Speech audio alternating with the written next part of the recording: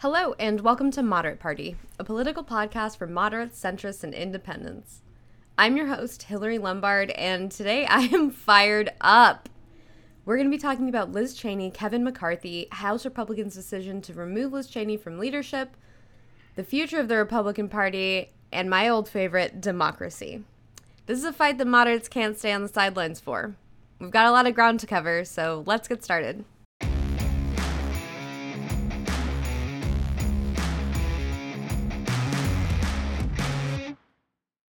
On November 12th, House Republicans removed Liz Cheney from Republican leadership, and they did it through the most cowardly means possible.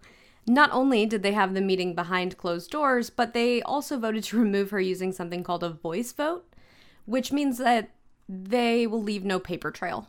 How shady is that, right? No recorded vote counts, no recorded speeches, nothing. The House Minority Leader couldn't risk the public finding out because then certain members might be tempted to vote their conscience. Instead, he opted for a voice vote. For him, the benefit of a voice vote is that it crushes any dissenting voices, all in the name of party unity, of course. When you're proud of your actions, you don't need to hide them from the American people. Only shame lives in shadows. Now, if you aren't familiar with House Republican leadership, or Liz Cheney for that matter, I don't blame you. Unless you live in Wyoming or live in Washington, D.C., there really isn't a reason to spend a lot of your time getting to know a House member from another state or how congressional leadership works. At least there wasn't before January 6th. Here's what you need to know about Liz Cheney. Liz Cheney is not a moderate.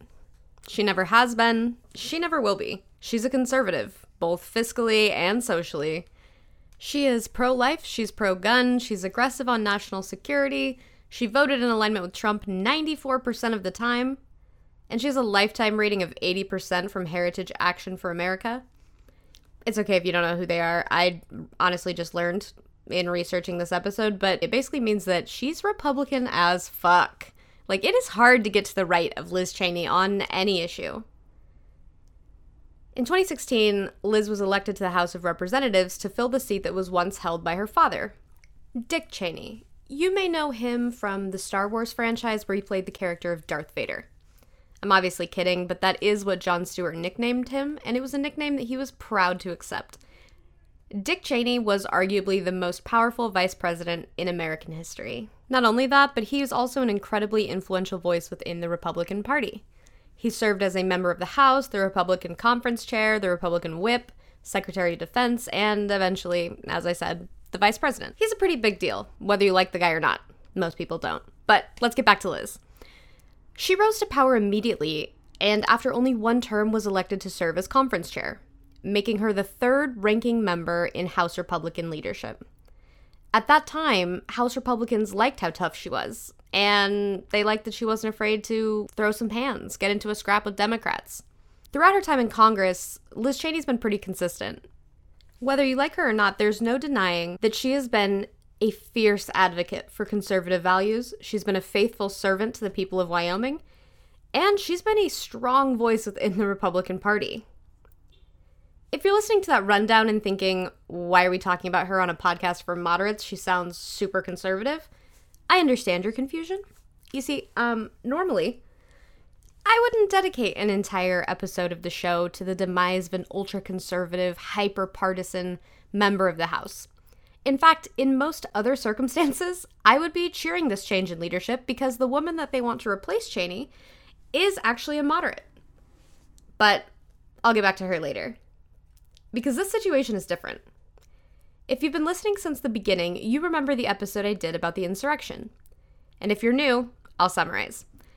I believe fundamentally that moderates are the natural enemy of extremists. I also believe that in any battle of ideas, whoever cares the most is gonna win. And so long as moderates sit this one out, extremists are gonna continue to win. They care more about their beliefs by nature of being extremists than moderates do. And that needs to change. Moderates need to get in the game. Our country needs us.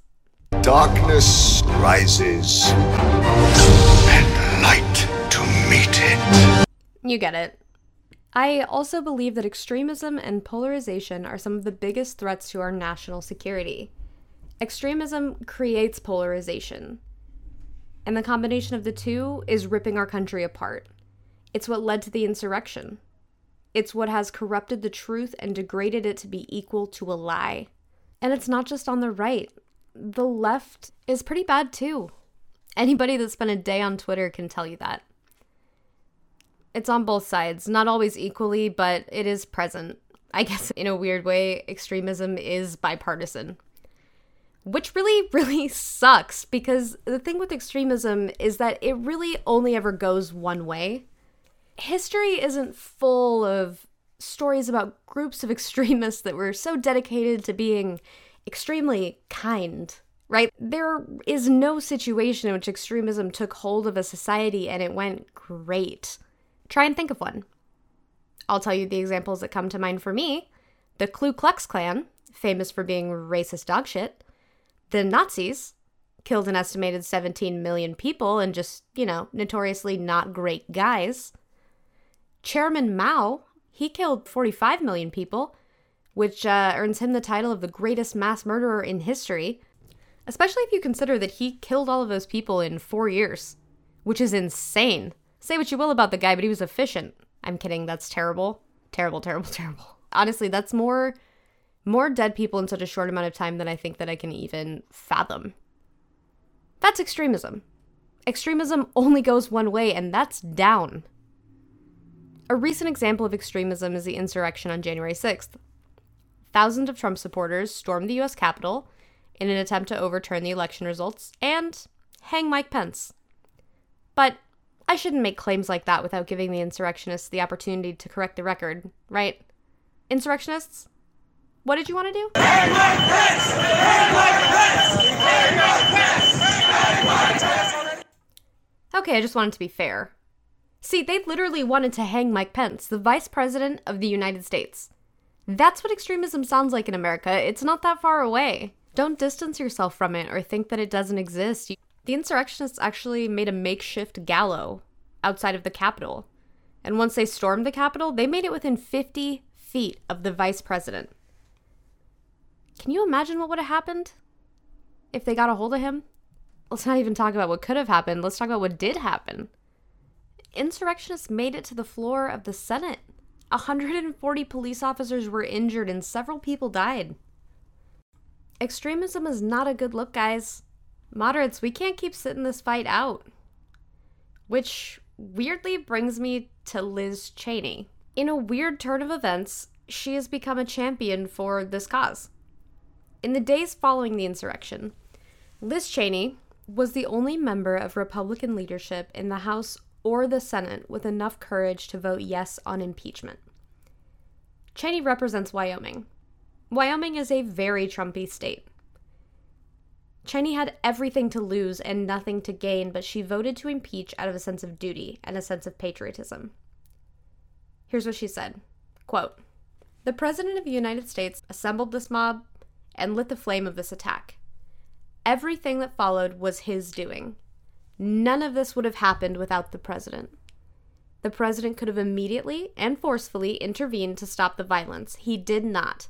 There has never been a greater betrayal by a President of the United States of his office and his oath to the Constitution." End quote.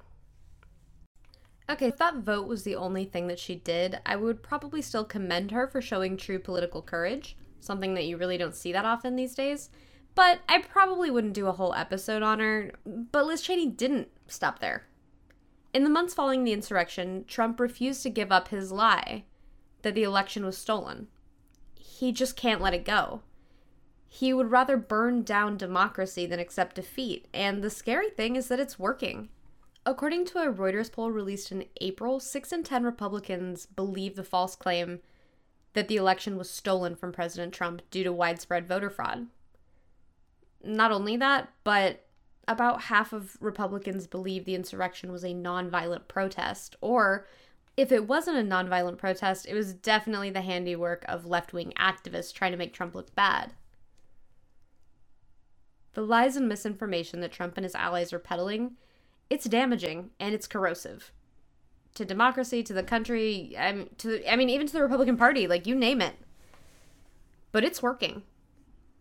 Not with the majority of Americans, thank God, but within the Republican Party, it's working. In recent weeks, Trump has been getting more aggressive with these claims, and last week he released a statement saying, quote, "The fraudulent presidential election of 2020 will be, from this day forward, known as the big lie," end quote.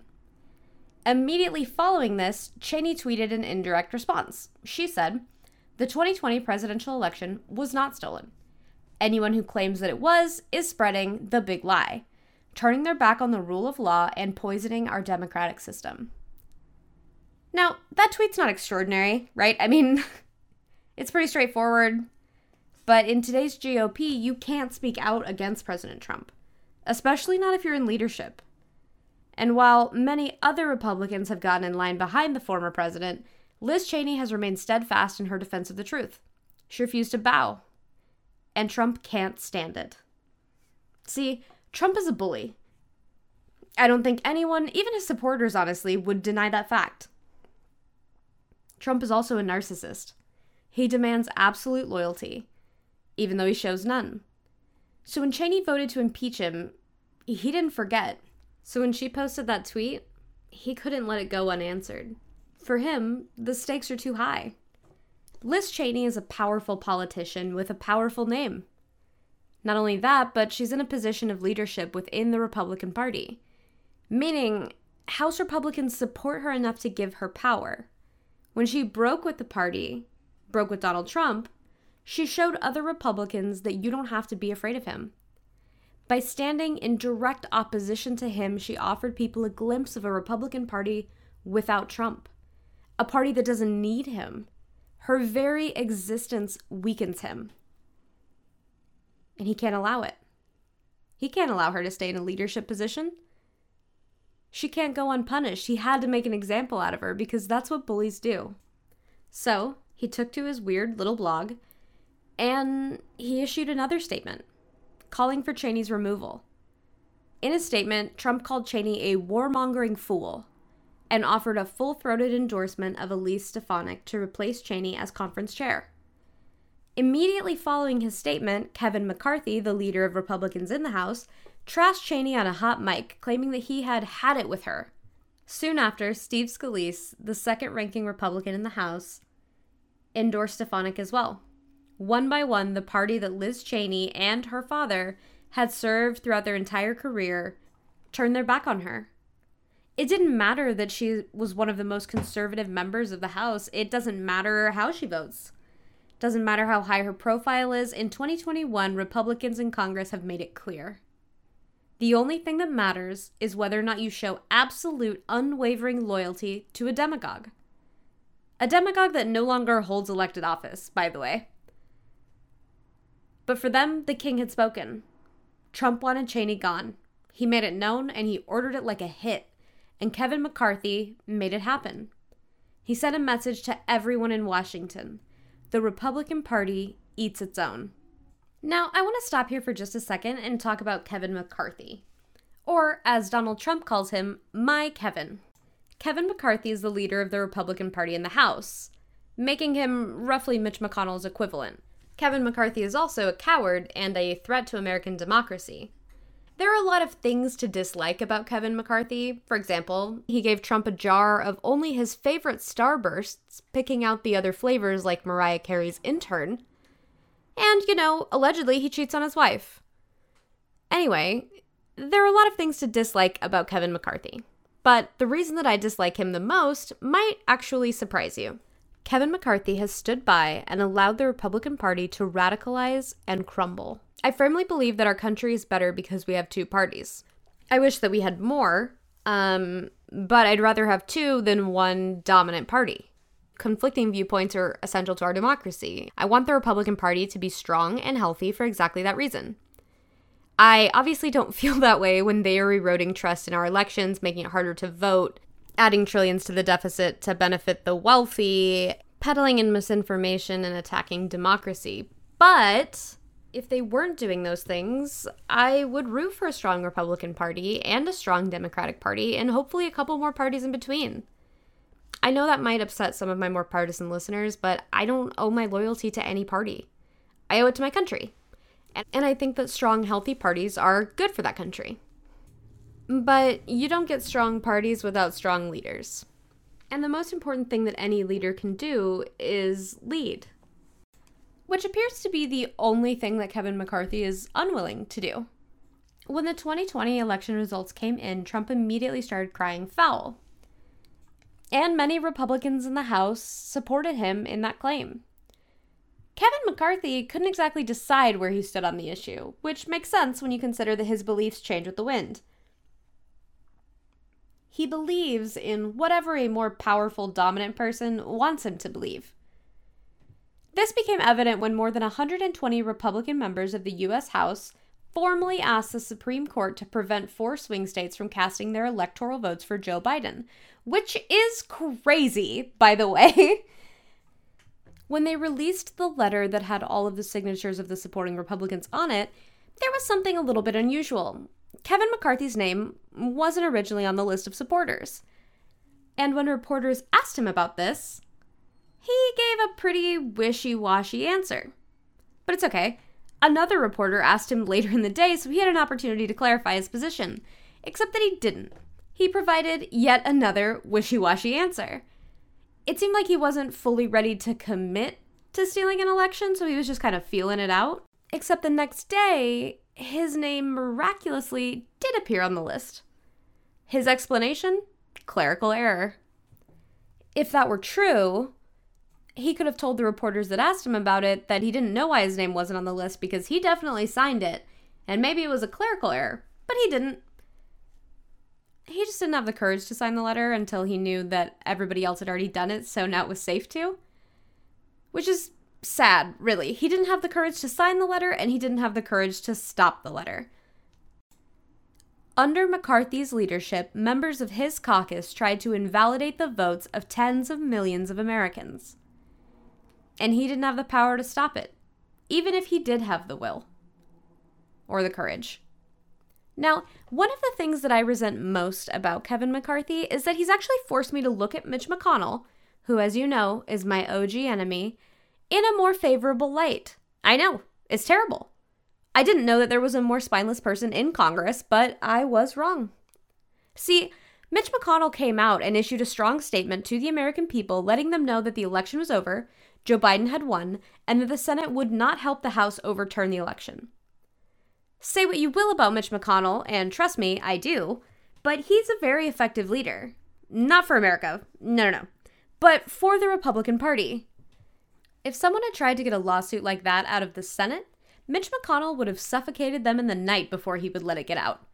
Just look at the stats. 60% of House Republicans signed on to overturn the election. 60%. In the Senate, at most it was 15%. Mitch McConnell don't play. After the insurrection, Kevin McCarthy could have broken with Donald Trump and secured more Republican votes for impeachment, or even censure, which he originally suggested, but he didn't. He chose not to hold the president responsible in any way. And worse than that, he's not even a true believer. He came out immediately after the insurrection and took to the House floor to say this. The president bears responsibility for Wednesday's attack on Congress by mob rioters. He should have immediately denounced the mob when he saw what was unfolding. These facts require immediate action by President Trump. And the president's immediate action also deserves congressional action, which is why I think a fact-finding commission and a censure resolution would be prudent. And that's great. But then, several days later, he said this, quote, "I don't believe he provoked it if you listen to what he said at the rally." End quote. Several days after that, he actually snuck down to Mar-a-Lago to apologize to Donald Trump and kiss the ring. Which is just, honestly, more embarrassing than I can address on this show. But why would he do that? Well, it's simple, because he can't win the House in 2022 without Trump. You don't see Nancy Pelosi doing that shit. Kevin McCarthy can't hold his party together, and as a result, it is spinning out of control. It's like a boat at sea with no rudder. He couldn't even risk removing Liz Cheney publicly. He had to use a voice vote to force it through because he can't project unity any other way. Kevin McCarthy's leadership, along with Donald Trump's presidency, let the party of Reagan degrade itself into a party without a platform. They're forced to relive the past because they have no vision for the future. The Republican Party under Kevin McCarthy stands for nothing. They aren't even ideologically consistent on their defining policy issue of 2020, cancel culture. Considering the fact that McCarthy let the party cancel Liz Cheney for having an opinion different than theirs, the optimism and honesty of Ronald Reagan has been forsaken and replaced with grievance, nationalism, and fear. To add insult to injury, McCarthy sent a letter out to other House members after Liz Cheney was ousted, and in it he said the following, quote, "Unfortunately, each day we spend litigating the past is one day less we have to seize the future," end quote. Which is ironic since he worships Donald Trump, a man who based his entire campaign on returning to the past and is still, to this day, fighting his opponents from the 2016 and 2020 election. McCarthy went on to say, quote, "We're a big tent party. We represent Americans of all backgrounds and continue to grow our movement by the day. And, unlike the left, we embrace free thought and debate," end quote. Oh my God! I could honestly scream. They embrace free thought and debate. They embrace those things so much that they removed Liz Cheney from her leadership role for having a different opinion. And they did it in secret. Literally to avoid debate. But don't worry, y'all. It gets worse. After voting to remove Liz Cheney from leadership for refusing to lie and say the election was stolen, Kevin McCarthy had the nerve to tell reporters this. But I don't think anybody is questioning the legitimacy of the presidential election. I think that is all over with. Fight me, coward. Oh my God. Oh. It's actually disorienting to watch somebody try to gaslight an entire country in real time. But that is what he does. He lies. Kevin McCarthy will say anything to please and protect Trump because it helps him hold on to power. Look no further than Congressman Matt Gaetz. He is currently under federal investigation for sex trafficking and paying for sex with a minor. Yet he still holds all of his committee assignments and has received no punishment, no censure, no nothing. While Liz Cheney, who has done none of those things, was removed from leadership. Why? Because Matt Gaetz is one of the loudest advocates for President Trump in the House of Representatives. That says a lot. This is the legacy of Kevin McCarthy. In 2022, Republicans are favored to take back the House, which would make Kevin McCarthy Speaker of the House and second in line for the presidency. He does not deserve to be Speaker of the House, and he doesn't deserve to lead the Republican Party. If you're a Republican and you or someone you know lives in Bakersfield, California and is looking to primary Kevin McCarthy, please email the show at talk@moderatepartypodcast.com. I want to get you on here. I want to hear from you. A lot of pundits and blue check marks on Twitter have been dismissing the decision to remove Liz Cheney as typical insider politics, stuff that voters don't actually care about. And normally, I would be inclined to agree. But in this particular situation, I think that the decision to remove her from leadership is actually indicative of something much darker. Liz Cheney wasn't like some intern on Capitol Hill. She was in leadership. And she was protected to some degree by the legacy of her last name, at least within the Republican Party. She had power. And that power was taken from her because she told the truth. If Liz Cheney can be removed from leadership, imagine what the consequences of defying Trump would be for a no-name freshman congressman. Someone without a big platform and an even bigger name. What happens to them if they defy Trump? This Liz Cheney episode proves that anyone that defies him will face retaliation, and likely a well-funded primary challenger to, remove them from office. They're scared. And I'm a firm believer that sometimes you have to put on your big kid pants and do things that scare you. But their fear isn't completely unfounded. Republicans that haven't endorsed Trump aren't seeing a lot of success. Michael Wood, the congressman Adam Kinzinger endorsed, was only able to get 3% of the vote in a Texas special election. Granted, it was a special election, which typically has lower turnout than a normal election, and he was running against the incumbent's widow. But still, 3%, it's pretty dismal. But even if we dismiss that, the fear is real enough, because if it wasn't, we wouldn't have members of Congress embracing a lie and swearing allegiance not to their country or an ideology, not to a principle, or even a party, but to one man. They are tying their personal success, their future, their ambition, all of that to one man. And that terrifies me. Many news outlets have said that Liz Cheney's only crime was telling the truth. But I don't think that that's entirely accurate. Liz Cheney did tell the truth. But I don't think it was her only crime. I think her other crime, according to the Republican Party, was being the only one brave enough to do it. They removed Liz Cheney because of her courage. The scariest thing to a coward is courage.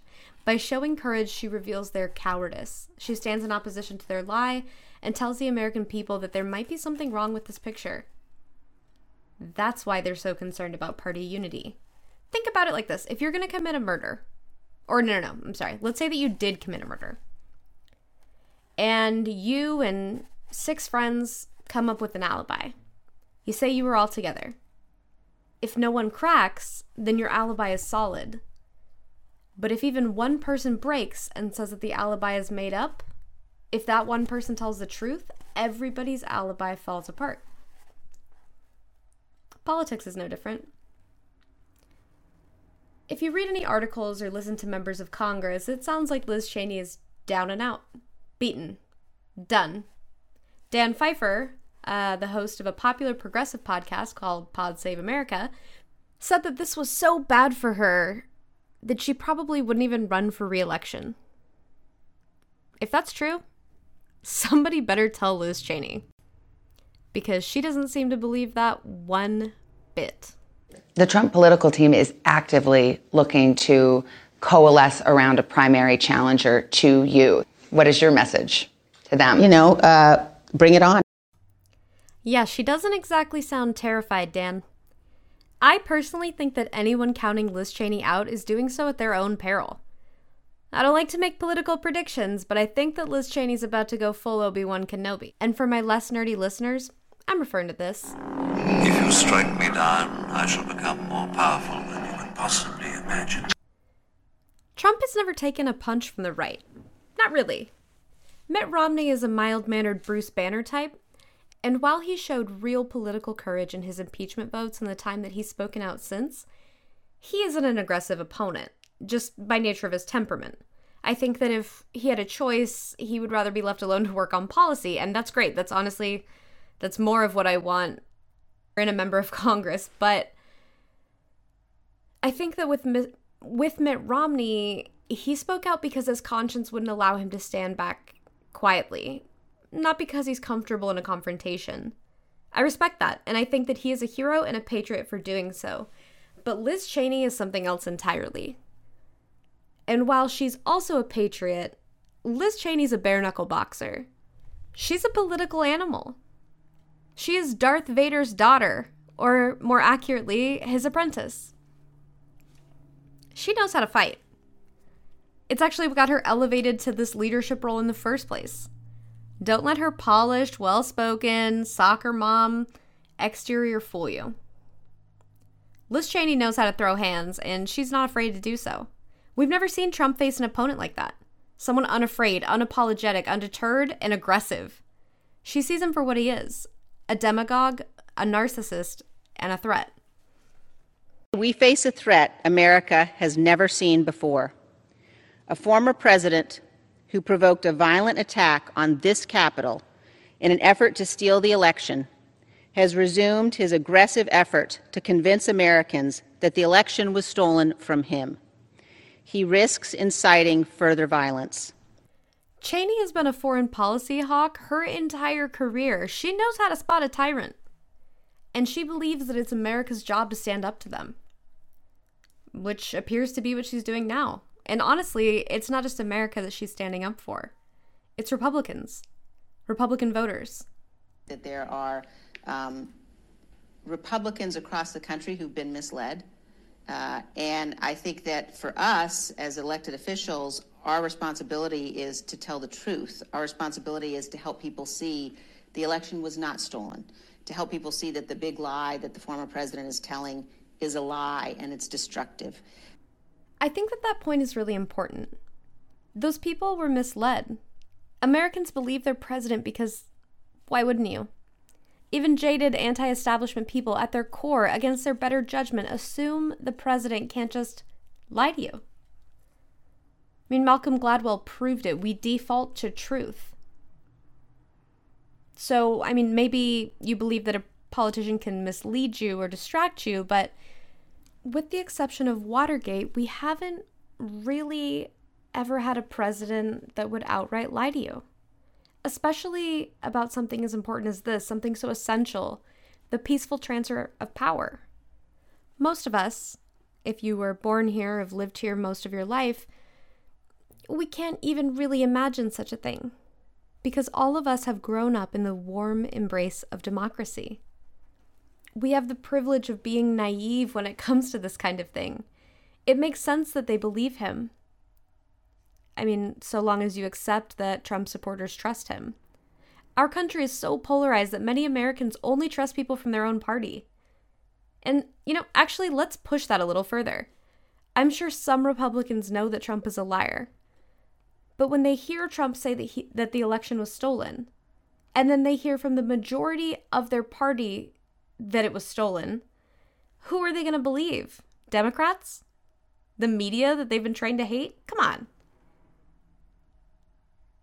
If you're listening and you lean left, I encourage you to think beyond your own partisanship and flip this around. If Trump won re-election and Joe Biden, someone that you trust, said the election was stolen, and then the majority of Democrats in Congress backed him up, and the only people that were saying that the election wasn't stolen were Republicans and Trump himself. And whenever you told anybody that you weren't sure that the election was, free and fair, all they did was send you fact-check articles published by Fox News or OAN, Newsmax, or Breitbart. Would you believe it? No. Would those fact-check articles from Fox News and Breitbart convince you? No. Now, I believe that journalists from reputable publications do great work. I don't have the chip on my shoulder for the mainstream media that some of you do. I think that the Washington Post and the New York Times have factual reporting from journalists with integrity. I think that they are sometimes guilty of bias, but that doesn't necessarily make what they're saying inaccurate, just slanted. You may agree with me, you may not, but it doesn't really matter because the people that believe Trump's lie don't trust Democrats and they don't trust the media. It doesn't matter if you agree. They trust Fox News and Breitbart and members of the Republican Party. It's true whether we like it or not. They aren't going to change their mind no matter how many well-intended Washington Post articles you send them. NPR, get out of here.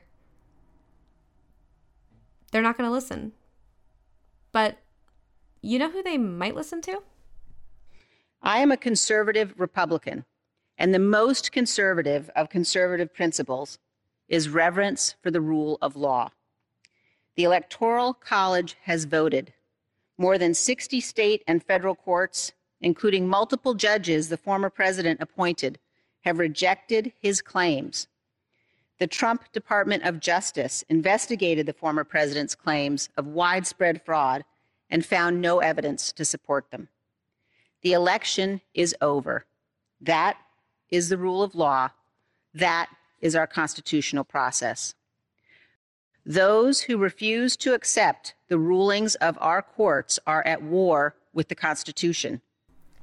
That's right, guys. Liz Cheney. That's who they might believe. There's a possibility that she could actually be the messenger that democracy needs right now. Someone credible. Credible to the Americans that are being deceived by the former president. Somebody that stands for the same things that they do. Someone who understands them. Somebody who genuinely fought for them. They can't dismiss her. They can't say she doesn't get it, or that she's a lib, or that she believes the fake news. She consumes the same media diet that they do. She believes what they believe. Now do you understand why she's such a threat? Trump has made it clear that his top priority is to find a Republican to run against Liz Cheney. It's not enough for him to tear her down from her leadership role. He wants to remove her from Congress, make sure that there are no dissenting voices. He wants to show everyone else that if you speak out against him, not only will you be retaliated against, but you can be removed. You know what Liz Cheney thinks about that? Bring it on. Will you run for re-election? Absolutely. Do you think you can win? Absolutely. Trump got more votes in Wyoming last time around than you did. Just a few, but he did have a higher percentage. Well, and in the intervening months, he has provoked an angry mob to attack the Capitol to try to steal an election, and he has continued to make claims that are fundamentally dangerous to the democracy. And as I said, if they think that they're going to come into Wyoming and make the argument that the people of Wyoming should vote for someone who is loyal to Donald Trump over somebody who's loyal to the Constitution, I will have that debate and discussion every day of the week. I pray to God the people of Wyoming don't prove her wrong. Liz Cheney believes that we will defend our Constitution, that when we're given the information from someone that we trust, we will do the right thing, make the right choice, reject the candidate swearing allegiance to former President Trump, and back the woman that backs the flag. She trusts that the people of Wyoming will vote for the hometown girl that stood up to one of the most powerful men in the world in defense of her country. Because that's what her state taught her to do. She's tough, just like Wyoming. She believes that we will defend our country and the rule of law. She believes in the miracle of America, in the people of this country. And it's up to us, you and me and everyone between us, to prove that she isn't a fool for placing her faith in us. Liz Cheney's not a moderate, but I fear that in this political moment, we might not have the luxury of fighting about policy priorities or legislative approach, or even how we're going to pay for it. If the Republican Party turns their back on the truth and the rule of law and goes all in on Trump, violence will follow.